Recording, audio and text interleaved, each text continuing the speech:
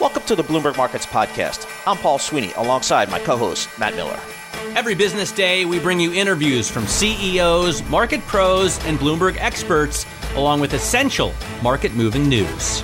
Find the Bloomberg Markets Podcast on Apple Podcasts or wherever you listen to podcasts and at Bloomberg.com/podcast. Well, we've got the Delta variant, and that's calling into question the reopening trade, if you will, putting some headwinds out there for the global economic growth, causing some people to take down their growth forecast for this year, maybe putting a little bit more pressure on 2022.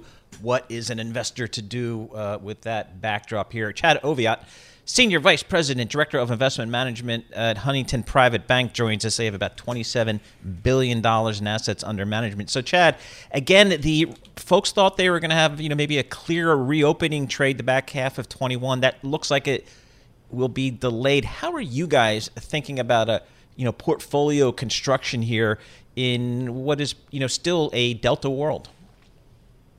Yeah, great question. And thanks for having us on this morning. As we think about things on the minds of markets, and certainly things that our clients are starting to ask about, there is no shortage of headlines out there to indicate that we might be facing some headwinds related to that opening trade, right? You have Evergrande, so that news coming out of China. We have monetary policy this week, fiscal policy, still some unknowns there, higher energy prices. We do have some slower growth numbers coming at us here in the U.S. as well as around the world. You have earnings questions, global supply chains. So really what we are encouraging our clients to do is just take a step back and even think about where we might be in the next 6 to 12 months. If it is slower growth, that's not necessarily a bad thing. We've been growing at such an accelerated pace that some slowing should be expected, at least in terms of the rate of growth. So we're still positioned in a post-recession environment. We think the U.S. economy, as well as the global economy, we're going to have these moments where we have resurgence in the path of the pandemic. There's going to be increases in cases. There's still some fair amount of accommodation from most central banks around the world. Fiscal policy is still supportive. So all things being equal, we're still positioned for growth, even if it does start to slow here heading into the last quarter of this year. So what are you doing to position for growth? Where are you putting your money?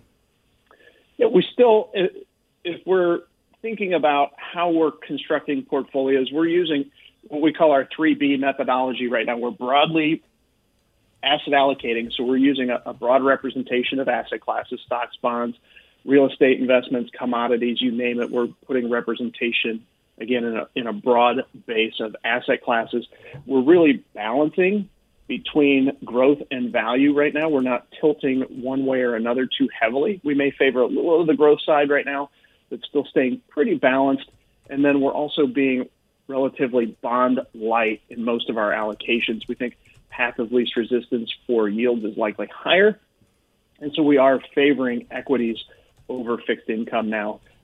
So broad asset allocation, balance between growth and value, and bond light is really what we're thinking about.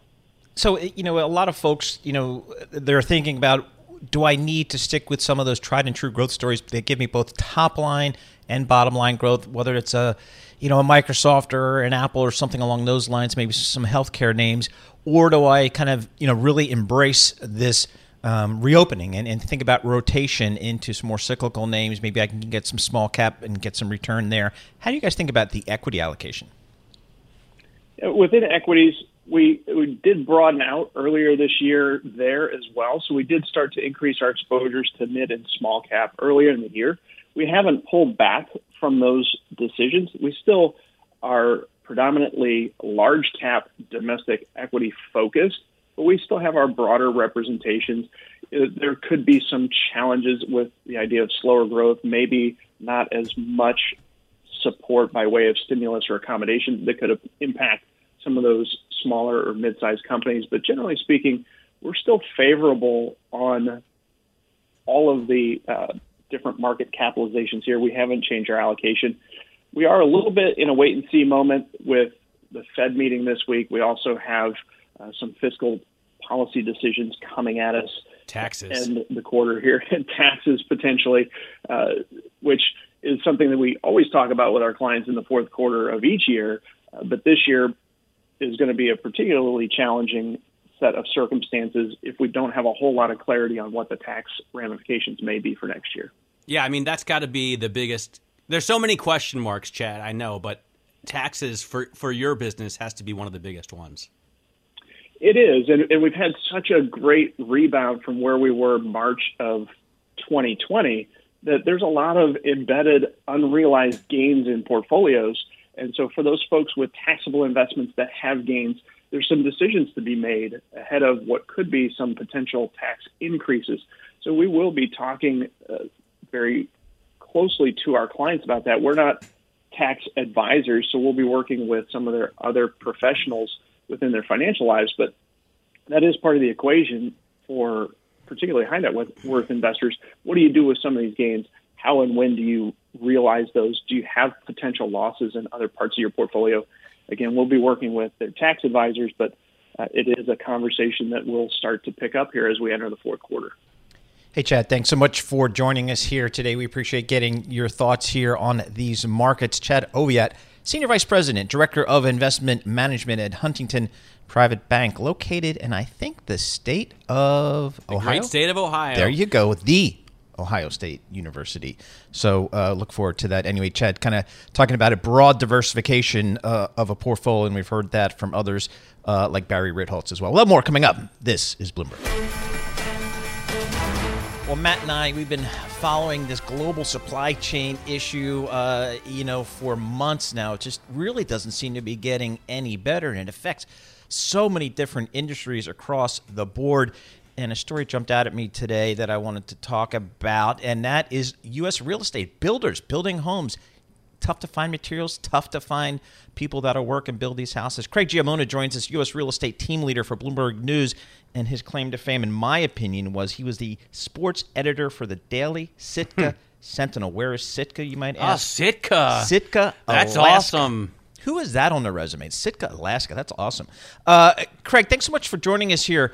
So we're hearing from the home builders that the supply chain challenges are impacting their business as well. What's going on? Yeah, this has kind of been out there for a while, as you said, right? So the supply chain has been snarled really across the globe. It started with lumber. That was a pretty high profile. Some of that has eased off, but you're really seeing sort of the macro factors that we know about showing up in the home builder world, and they're talking about it in their earnings. Hard time getting workers, hard time getting things like windows and wood, and it's slowing them down. I mean, I think the flip side a little bit is that they're making a ton of money on these homes. There was sort of a guidance warning yesterday from PulteGroup, but they did say our margin is up, so we don't think it's going to affect earnings. But it's slowing down their ability to build these homes. What do you think about? I mean, you're the U.S. real estate team leader. What a hot subject! Probably one of the most popular dinner guests wherever you live. What do you think about prices that have gone crazy, supply that has dried up? Where's this market headed? There's really we've been waiting, right? Things froze up in March 2020. It was very quiet in April and May, but as soon as people started to move around again, they felt a little bit better about wearing a mask and having an open house.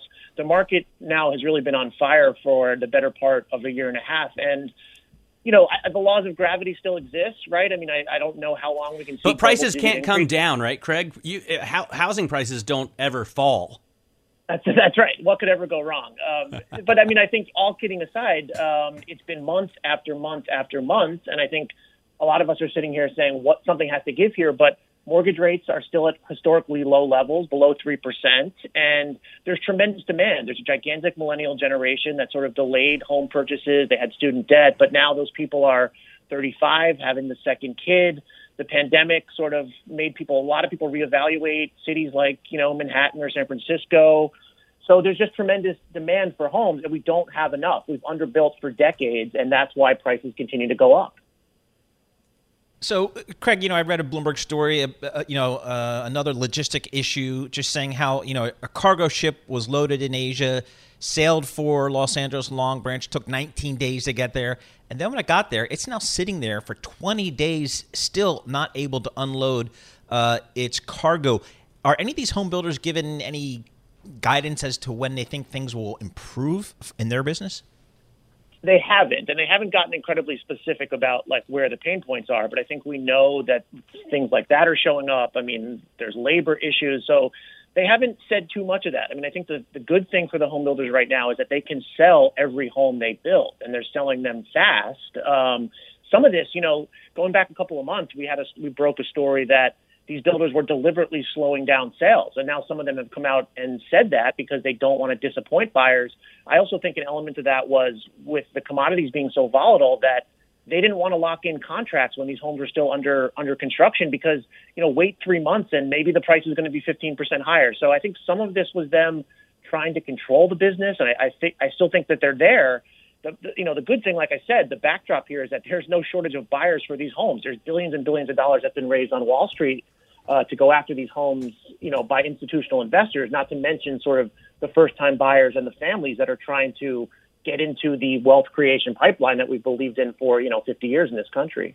Is there any indication that the government wants to step in and do something? I mean, it's terribly un-American to intervene in markets like that, but here in Germany, they're talking about, well, we've got rent caps and everything like New York City, but they're also talking about taking property back. In Canada, you've got both parties were saying they wanted to block foreign buyers from the markets for at least a couple of years. Are you hearing anything like that out of the U.S.?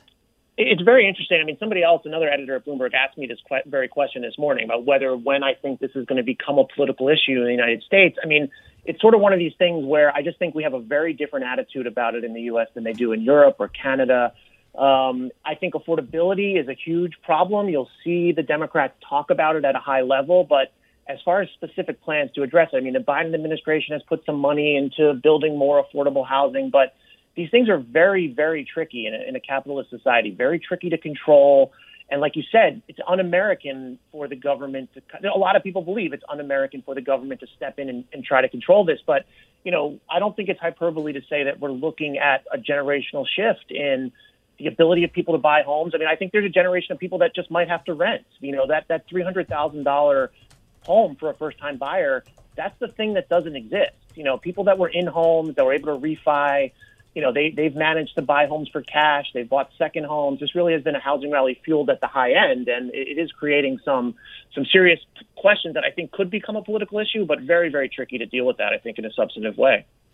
Craig, when we've spoken to home builders in the past, they've said that they're not really buying entry-level, they're not building entry-level homes because the margin on some of the bigger homes is much, much better for them. And is that one of the contributors to this housing problem, that they just historically have not been building entry level for first-time buyer? Yes, absolutely. And that goes back to the last crash. I mean, I think they came out of, look, we've underbuilt in this country for 3 or 4 decades. If you look at the chart, we haven't kept up, and we're running out of land. Zoning is a big problem in a lot of the country. Single-family zoning is a political issue, but there's a lot of sort of well-meaning people that would agree we have an affordability crisis, but when the proposal shows up in their town, they say, no way, I want to keep single-family zoning. The NIMBY factor is a big effect. So we've underbuilt for a long time, and coming out of the last crash, you're right, the builders basically said the margin is much better at the high end. It costs me maybe only slightly more to build this high-end home, and I can make a lot more selling it. So there has been an underbuilding problem at the low end. That is probably something the government could try to address. But, right now we're dealing with a severe shortage of places to live. And, oh, by the way, rent is up. Rent is up all over the country, basically everywhere besides Manhattan and San Francisco. Rent has gone through the roof. That's because people with good 6-figure jobs can't find homes to buy and are now renters. Better to be a seller than a buyer in this real estate market is what I've been told, Matt. Craig Giammona, U.S. real estate team leader for Bloomberg News. His Twitter handle, @SitkaWriter, Sitka, Alaska. Boom. Didn't see that coming. So Craig Giammona giving us the latest on housing, supply chain issues impacting that industry as well. Lumber prices, labor, you name it. Now, I remember when I was a kid, maybe 4th or 5th grade, and my dad had started a project to put a deck on the back of the house. Wow. And he was like in 7th heaven, absolutely obsessed. It was all he could think about, studying every possible material he could use, figuring out what the maintenance would be, planning. It was like it was like the greatest thing that ever happened to him, and I didn't get why until I got my own house. And now I totally get it, especially after the pandemic. A deck is like your own private little escape. Yep.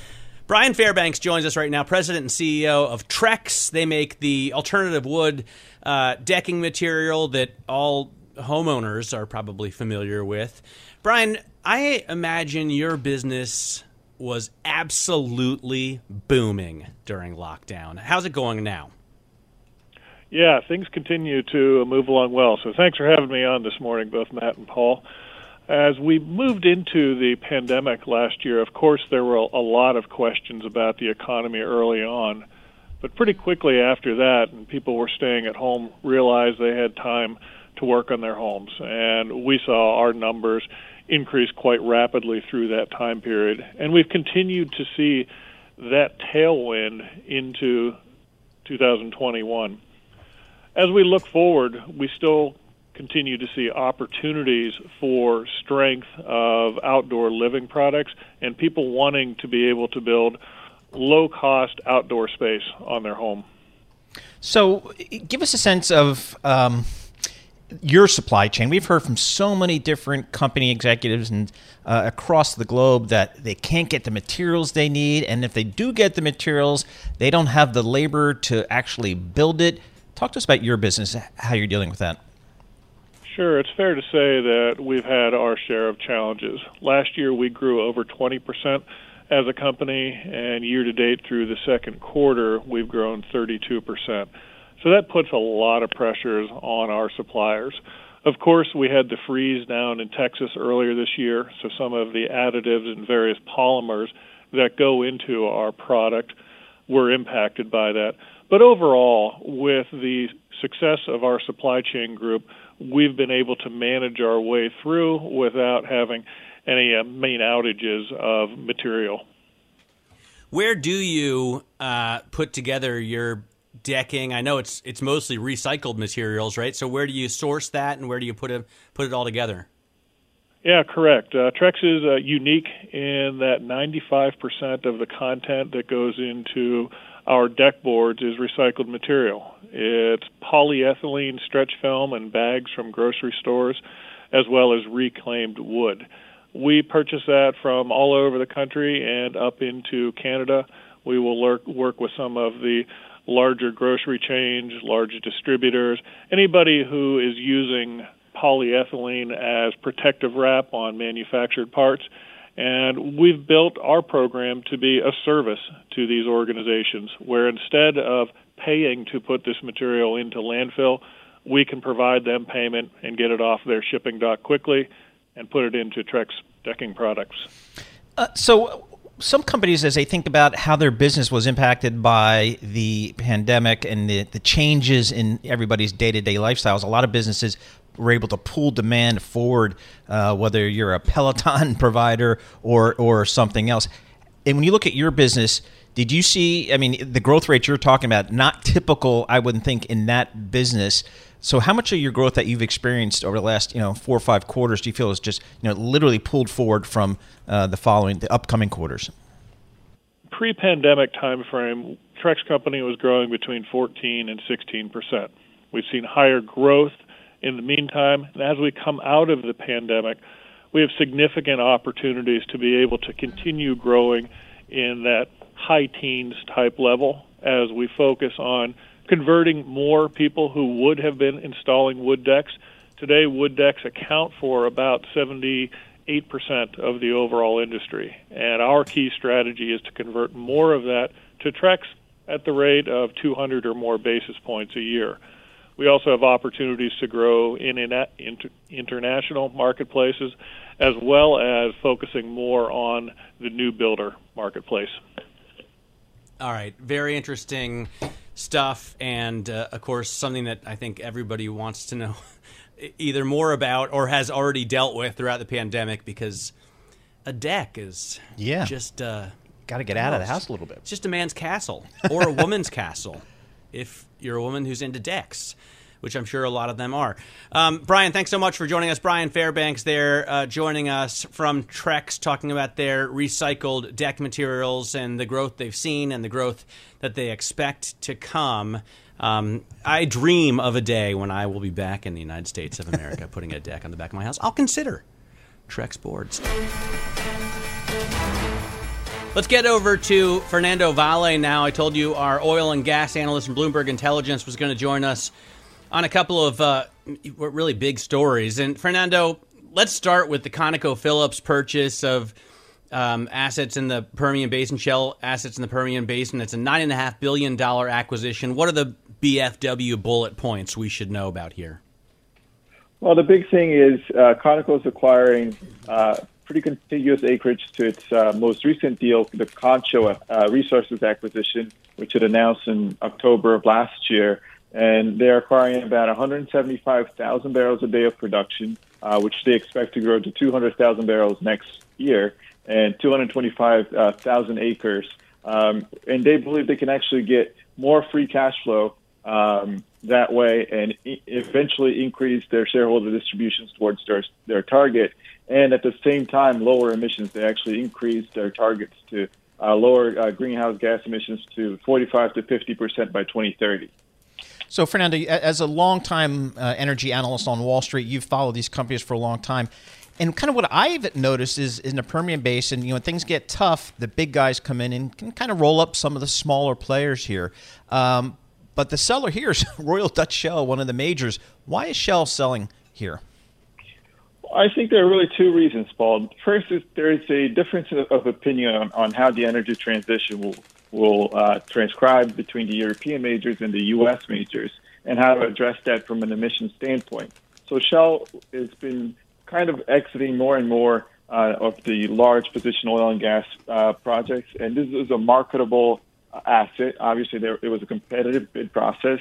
And also, it was an area where they don't necessarily have the greatest expertise. So I think Shell's really trying to go towards the LNG portion of the world. And so Shell was an avenue to raise some funds and do some shareholder buybacks. For Conoco, it's really they've reshaped their company to focus on Shell, and they're now going to be the second largest producer in the lower 48. So it's really a repositioning. And if you remember, they exited deepwater in 2015 after the oil price crash of 2014. What about the gas price? What about LNG? What about what's going on in the UK right now? It's been phenomenal to watch, and it seems like everything that's going wrong to push prices higher could. Absolutely. I think you haven't gotten the contribution from renewables that you would have expected in the UK. And I think it's something that we've talked about. It's that resilience and ability to switch over very quickly. Unfortunately, in Europe, you had a confluence of issues from closing the coal plants a bit faster than was originally expected to issues with Groningen, which was the largest gas field in Europe and in the Netherlands that's now being shut sooner than expected. And all of that, because of the low oil prices, gave an unreal expectation that would always be the case. And now we're seeing that having a bit more of a basket approach would be beneficial as we transition and increase our electricity load. All right, we got WTI crude at $78 a barrel. Should I be looking for some of these, dudes down in Texas and, to start putting wells back in the ground?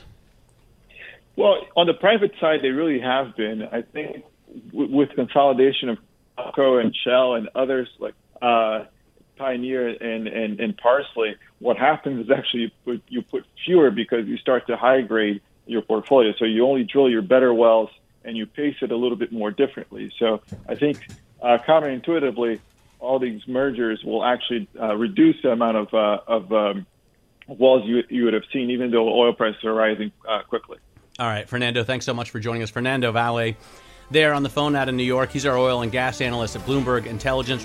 Thanks for listening to the Bloomberg Markets Podcast. You can subscribe and listen to interviews at Apple Podcasts or whatever podcast platform you prefer. I'm Matt Miller.